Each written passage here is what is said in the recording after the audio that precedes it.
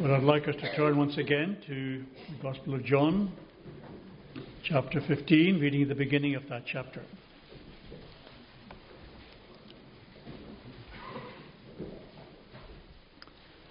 I am the true vine, and my Father is the vine dresser.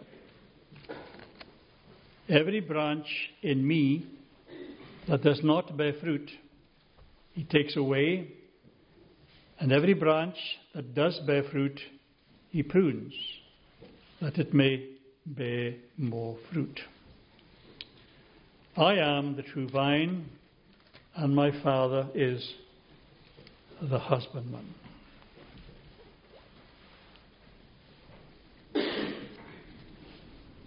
And as we look at this portion of John's Gospel, we find it contains very much that portion of God's Word which was conducted by Christ in the upper room.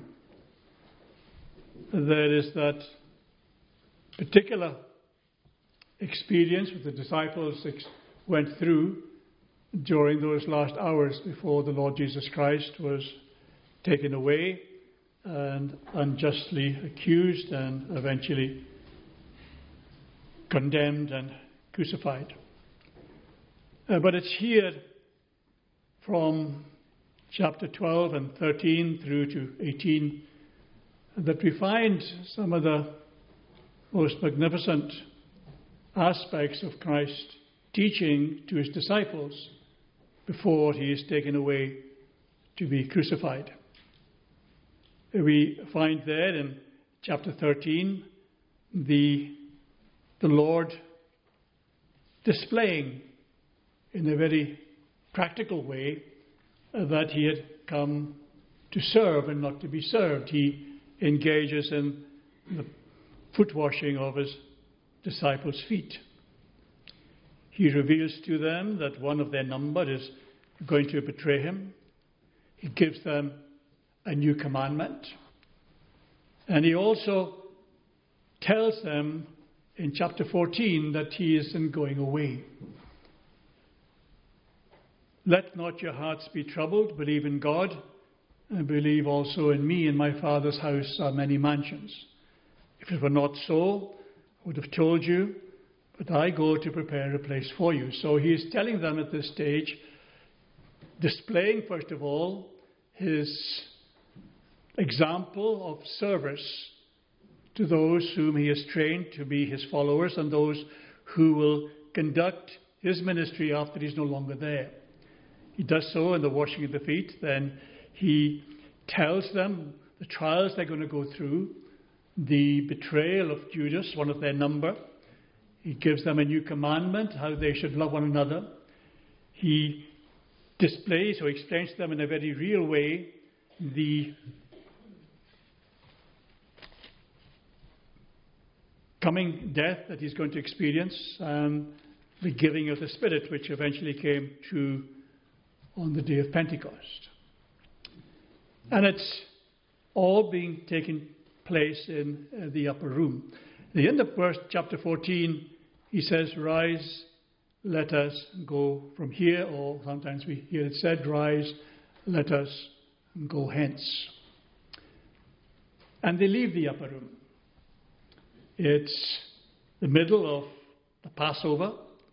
Jerusalem is crowded with people from all parts of the Roman Empire. They've all come from north, south, east and west. And they're there in Jerusalem. And there's a certain expectancy in Jerusalem this particular Passover season. There's always a sense of expectancy. Maybe the Messiah will come. But there's a heightened sense that the Messiah will come on this Passover. And so there's very much this sense of that Christ is going to come, little realizing that he is here. But they have denied him and they have gone their own way. And so he leads them from that upper room out to the Garden of Gethsemane.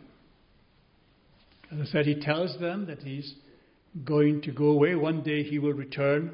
And in the meantime, he is going to send the Holy Spirit the Comforter to be with them and to guide them and to educate them and to lead them along the way of life. And so the Lord leads the way from the upper room. He is going to a place he often went with his disciples. We know he often went there because in the Gospel of John, chapter 20, in fact it is, we are told that Judas knew of that place. That's how he could take the conspirators with him as he went there to betray the Lord Jesus Christ.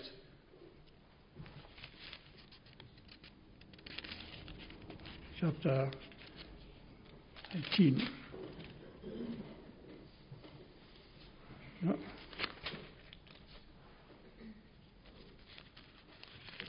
Chapter 18, not chapter 20.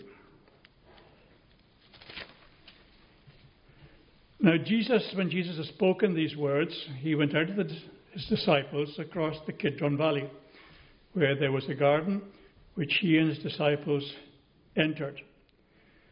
Now Judas, who betrayed him, also knew the place where Jesus often met there with his disciples. So when Jesus and the disciples were in Jerusalem, that's where they would go.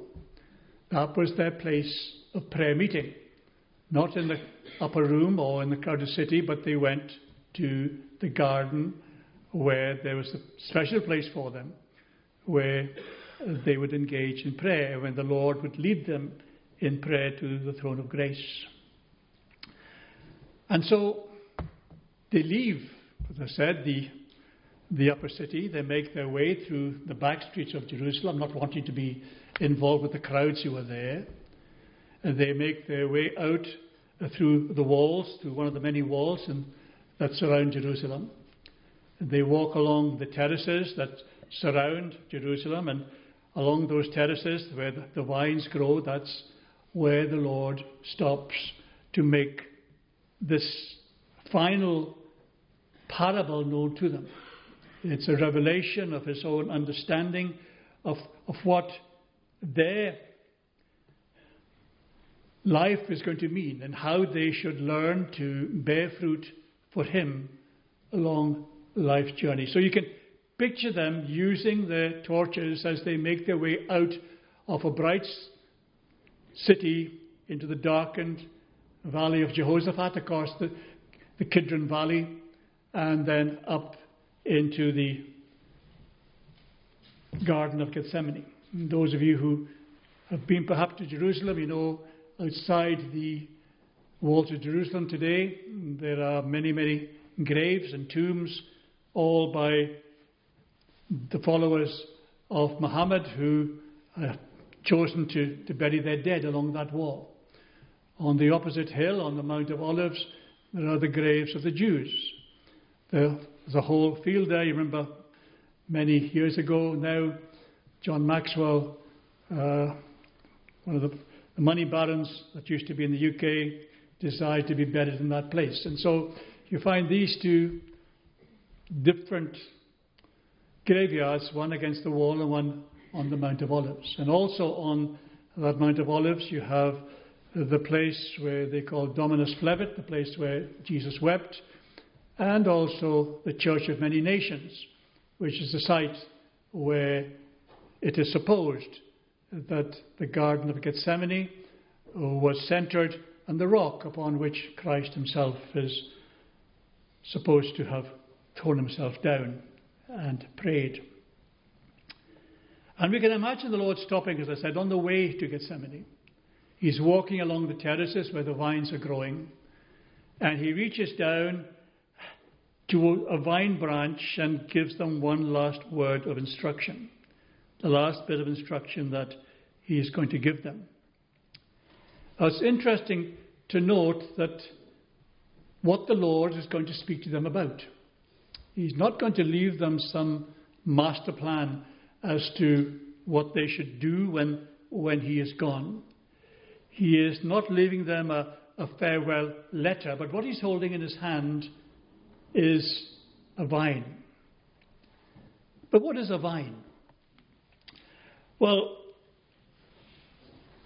in the Middle East, And also on the continent, if you were to go there in the winter, if you're looking at a vineyard, all you would see would be stumps of wood growing out of the ground, like perhaps a rose that's been trimmed back for the winter. No growth, looking as though it's dead and nothing is ever going to grow from it again. But that is the precious bit for the vine dresser. In the spring, in the growing season, that vine begins to give forth shoots, and it begins to grow. And as it grows along the terraces. They have what you call trellises on which they tie the vines. And in the spring, as I said, when the sap rises from the stump, shoots begin to appear and leaves begin to appear along its branches. And as the Lord says, I am the vine.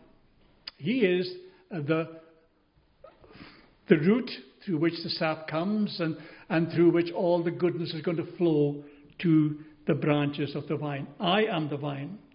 From me all the strength and goodness that flows to the rest of the plant comes. My Father is the vine dresser.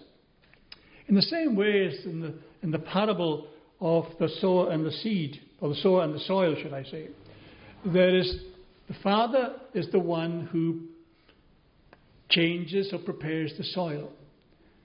We can have different types of soil, the stony ground, that falls among thorns, and that which falls on good ground. Now the good ground is prepared by the Heavenly Father. He prepares that ground. We don't prepare that ground ourselves. As the Lord says in the passage we've just been reading, we can do nothing without Him. And so also for us, the soil in our hearts to be changed, from being changed from a stony heart to a fleshly heart, is the work that has to be engaged in by the Lord Himself. And so He says, my Father is the vine dresser. He is the one who prepares the soil in the parable of the sower and the seed, and He's the one who encourages growth. You are the branches. You and I are the branches who are tied to the trellises so that we can be in the right place to achieve growth and receive sunshine and tending and bear fruit. For the Christian, fruit is obedience. The fruit is worship.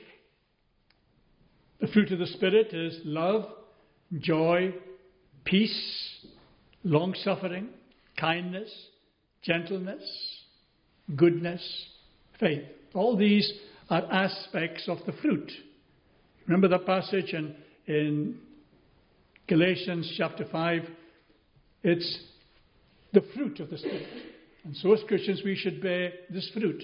And that is portrayed here in this parable as the fruit that is gained by being obedient to the law and walking in the light as He is in the light. Now these verses are about fruit bearing in our Christian lives. But sadly many of us bear very little or even no fruit at all. So just look fairly briefly now at what this parable is saying. He says, every branch in me. So what the Lord here is talking about, He's talking about Christians. He's not talking about the world, He's talking here about Christians. People like Paul talks to in his letters. His letters to the churches are to the Christians. John's letters are to those who are scattered abroad. They are to the Christians. And so also these letters, like the letters to the churches in Revelations, they're all to Christians. So the Lord says, every branch in me that bears no fruit, He takes away.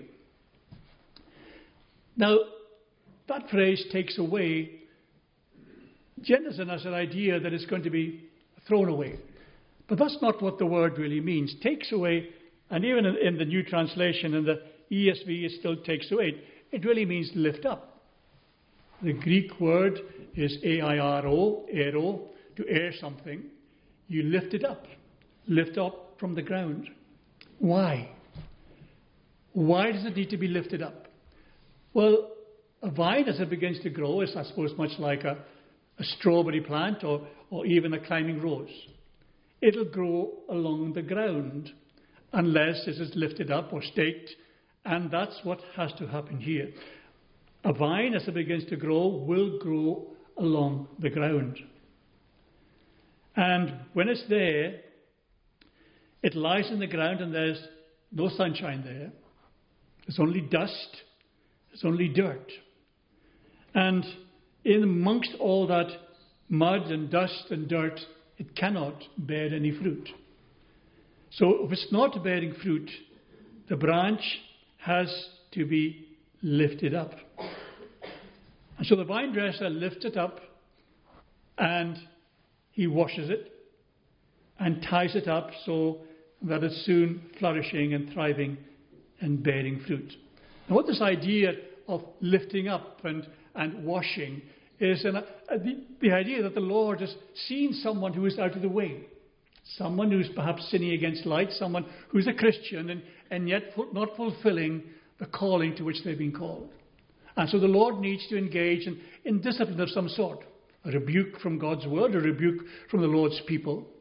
And the Lord begins always the rebukes in a kind of whisper.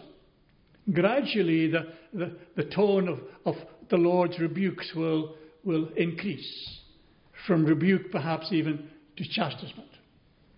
But at the moment here the Lord is rebuking in this kind, gentle way to encourage growth and to encourage fruitfulness.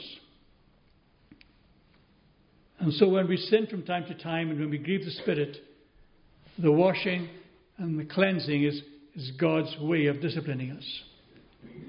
The same as correcting a wayward branch so that it might bear more fruit. See, this parable represents, many of the aspects of the parable represent rebuke and chastisement and scourging for sin. What stops us from bearing fruit is excusing sin in some avenue or other in our lives, whether it's weakness or temperament or something in our physical or emotional makeup that stops us being the Christians we should be. But we never have any right to complain about the way God has made us by saying that we have a weakness in our makeup or our temperament is not right, and then blame God for the way that we are. And the only way back then is by repentance. Repentance unto life is a saving grace, whereby a sinner, out of a true sense of his sin and an apprehension of the mercy of God in Christ, doth with grief and hatred turn from that sin unto God with full purpose of and obedience unto a new life, obedience with God. And that the obedience itself brings joy into the experience of the Christian. And then the Lord says later on in this very same parable, every branch in me that bears fruit, he prunes. Already you are clean because of the word that I have spoken to you. Abide in me and I in you, as the branch cannot bear fruit of itself unless it abides in the vines, neither can you unless you abide in me. I am the vine, you are the branches. Whoever abides in me and I in him, he it is that bears much fruit, but apart from me you can do nothing.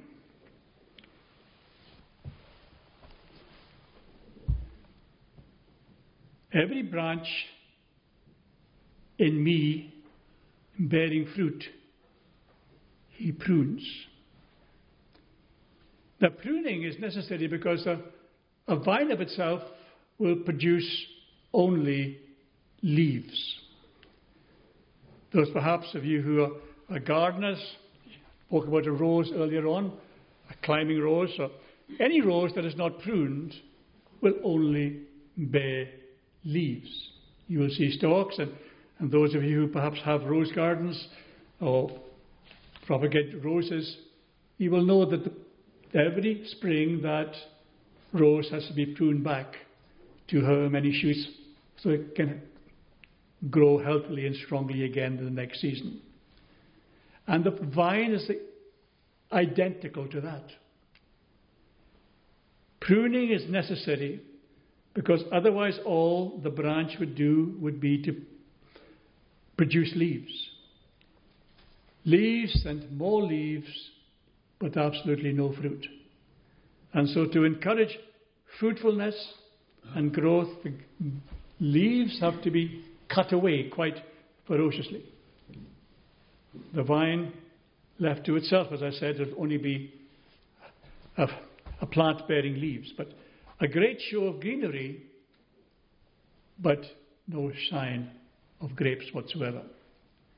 So the vine dresser has to prune the leaves, cut away from the plant itself every display of showiness or vanity.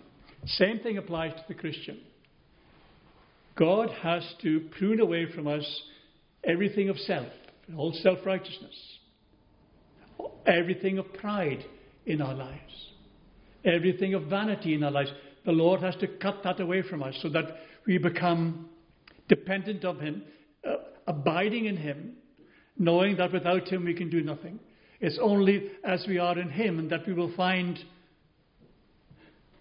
fulfillment, because it is by His strength, His Spirit, His teaching that we will grow in the grace and in the knowledge of the Lord Jesus Christ. And what the vine dresser does as he prunes our lives is he makes us dissatisfied with the worldliness which we are so prone to cultivate in our own lives. All of us are very much prone to that. We live in a world where we are surrounded by materialism, where we are surrounded by ambition, where the sign of God's blessing is almost we expect God to bless us and promote us and to make us richer and more prosperous. The Bible never promises that. But that's what we somehow expect. But this pruning is to take away such ideas and to encourage us to be in the Word and to walk in obedience rather than to walk in worldliness and ambition. It prunes away from us selfish habits which satisfy the self and yet have no bearing upon our spirituality. For instance, we'd rather engage in sports than spirituality. Paul says bodily exercise profits but a little. Godliness with contentment is great gain. And so we have here this whole aspect of the Lord intervening in our lives. And we should pray that the Lord would intervene if we are worldly, if we are materialistic, that the Lord would bring us back to Himself, bring us to the place where we would glorify His name in living more spiritual, more God-fearing and more God-honouring lives. Sometimes exercise becomes more important than meetings. We go for runs in the evening perhaps, or early morning. We make all the time we want to get physically fit, and yet the prayer meeting or other means of grace can be laid aside at the slightest excuse. Now, I'm not pointing the finger at anyone. I point it just as much to myself. Perhaps not with exercise, but for other reasons for not going to the meeting. Other, perhaps more worldly reasons for not going. And so all of us are prone to such excuses, such worldliness that would keep us away from the throne of grace. So what the vine dresser has to do in us is build up a need in us for self-discipline, crucifying the flesh, holding down that which we would rather engage in to our own detriment and to the detriment of the glory of God. And knowing that it is in obedience that God would have us to walk.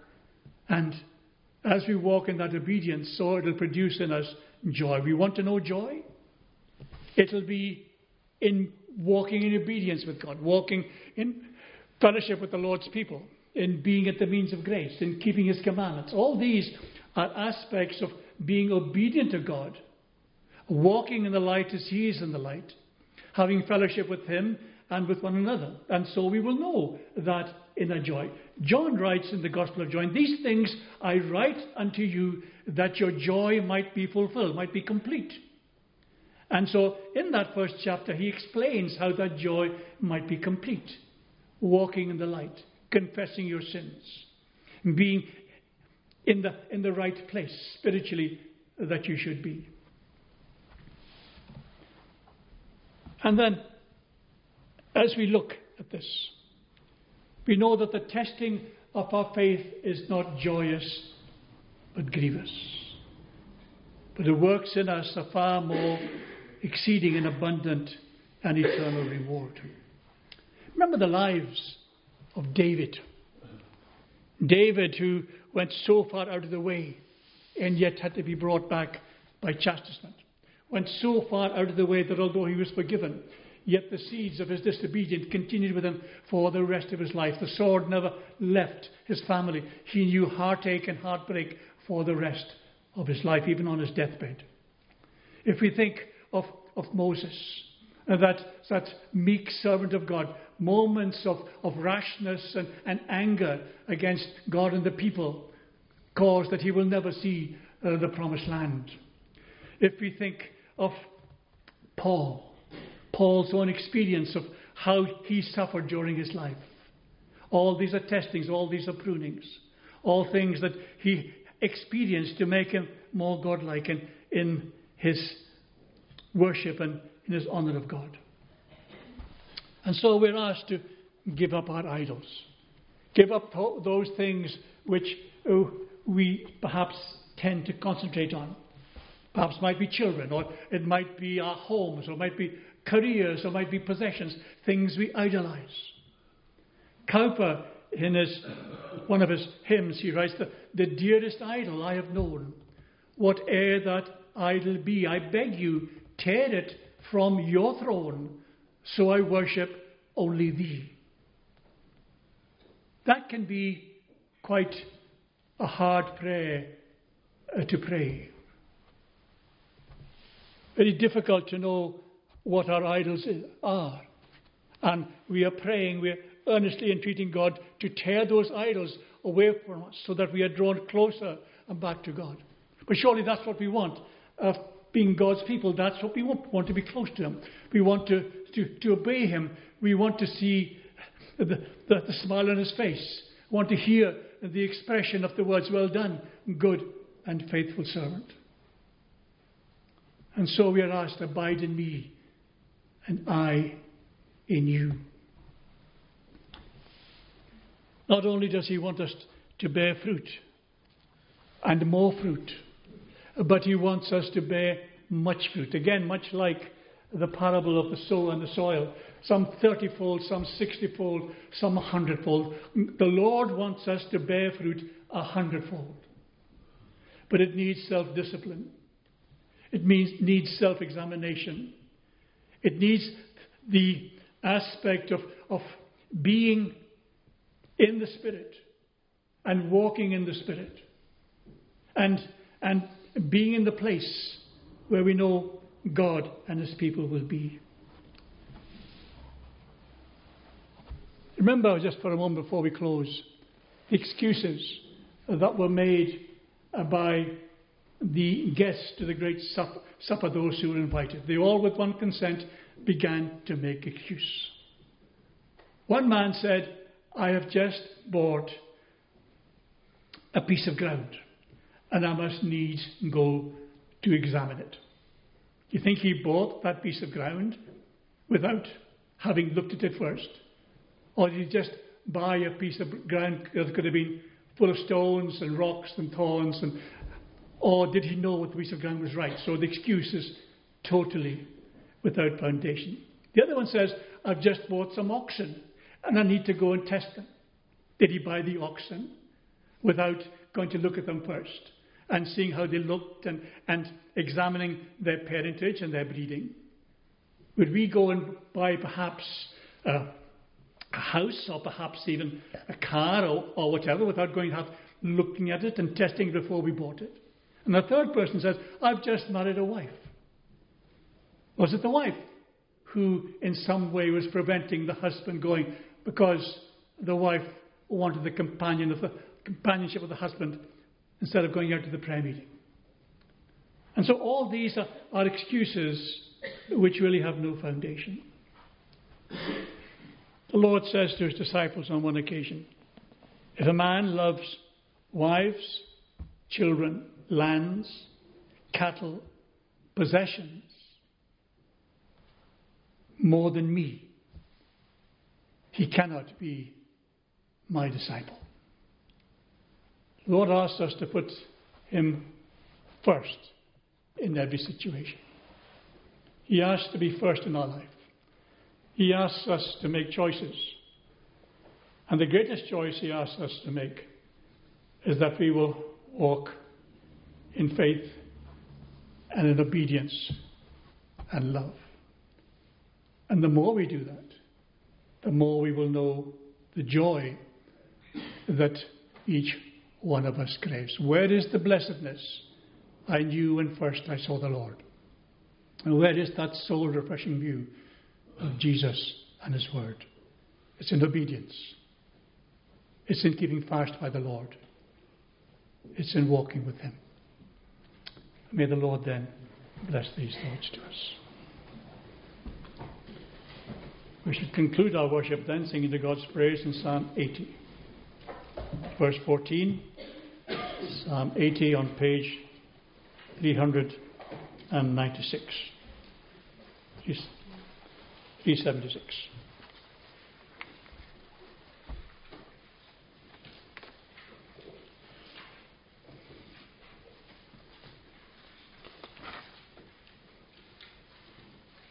No, that's not right.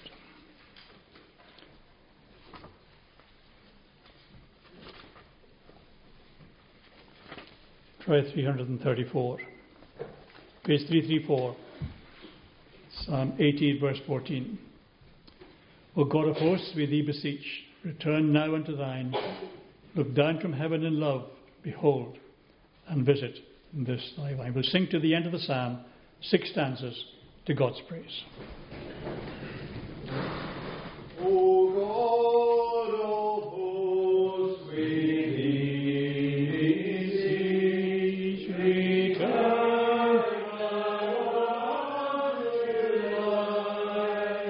Look down from heaven in love, behold, and visit this thy vine.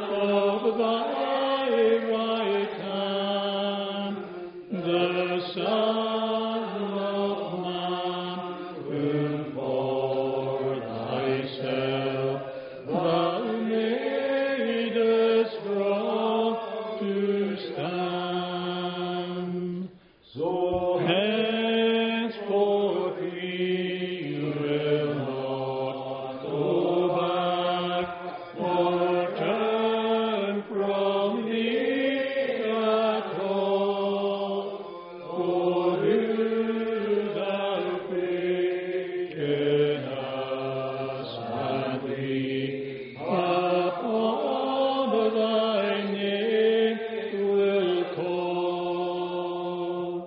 Turn us again, Lord God of hosts, stand upon us vouchsafe to make thy countenance to shine, and so we shall be saved. And now may grace, mercy, and peace, in the name of the Father, the Son, and the Holy Spirit, one God, rest on you and abide in you now and always. Amen.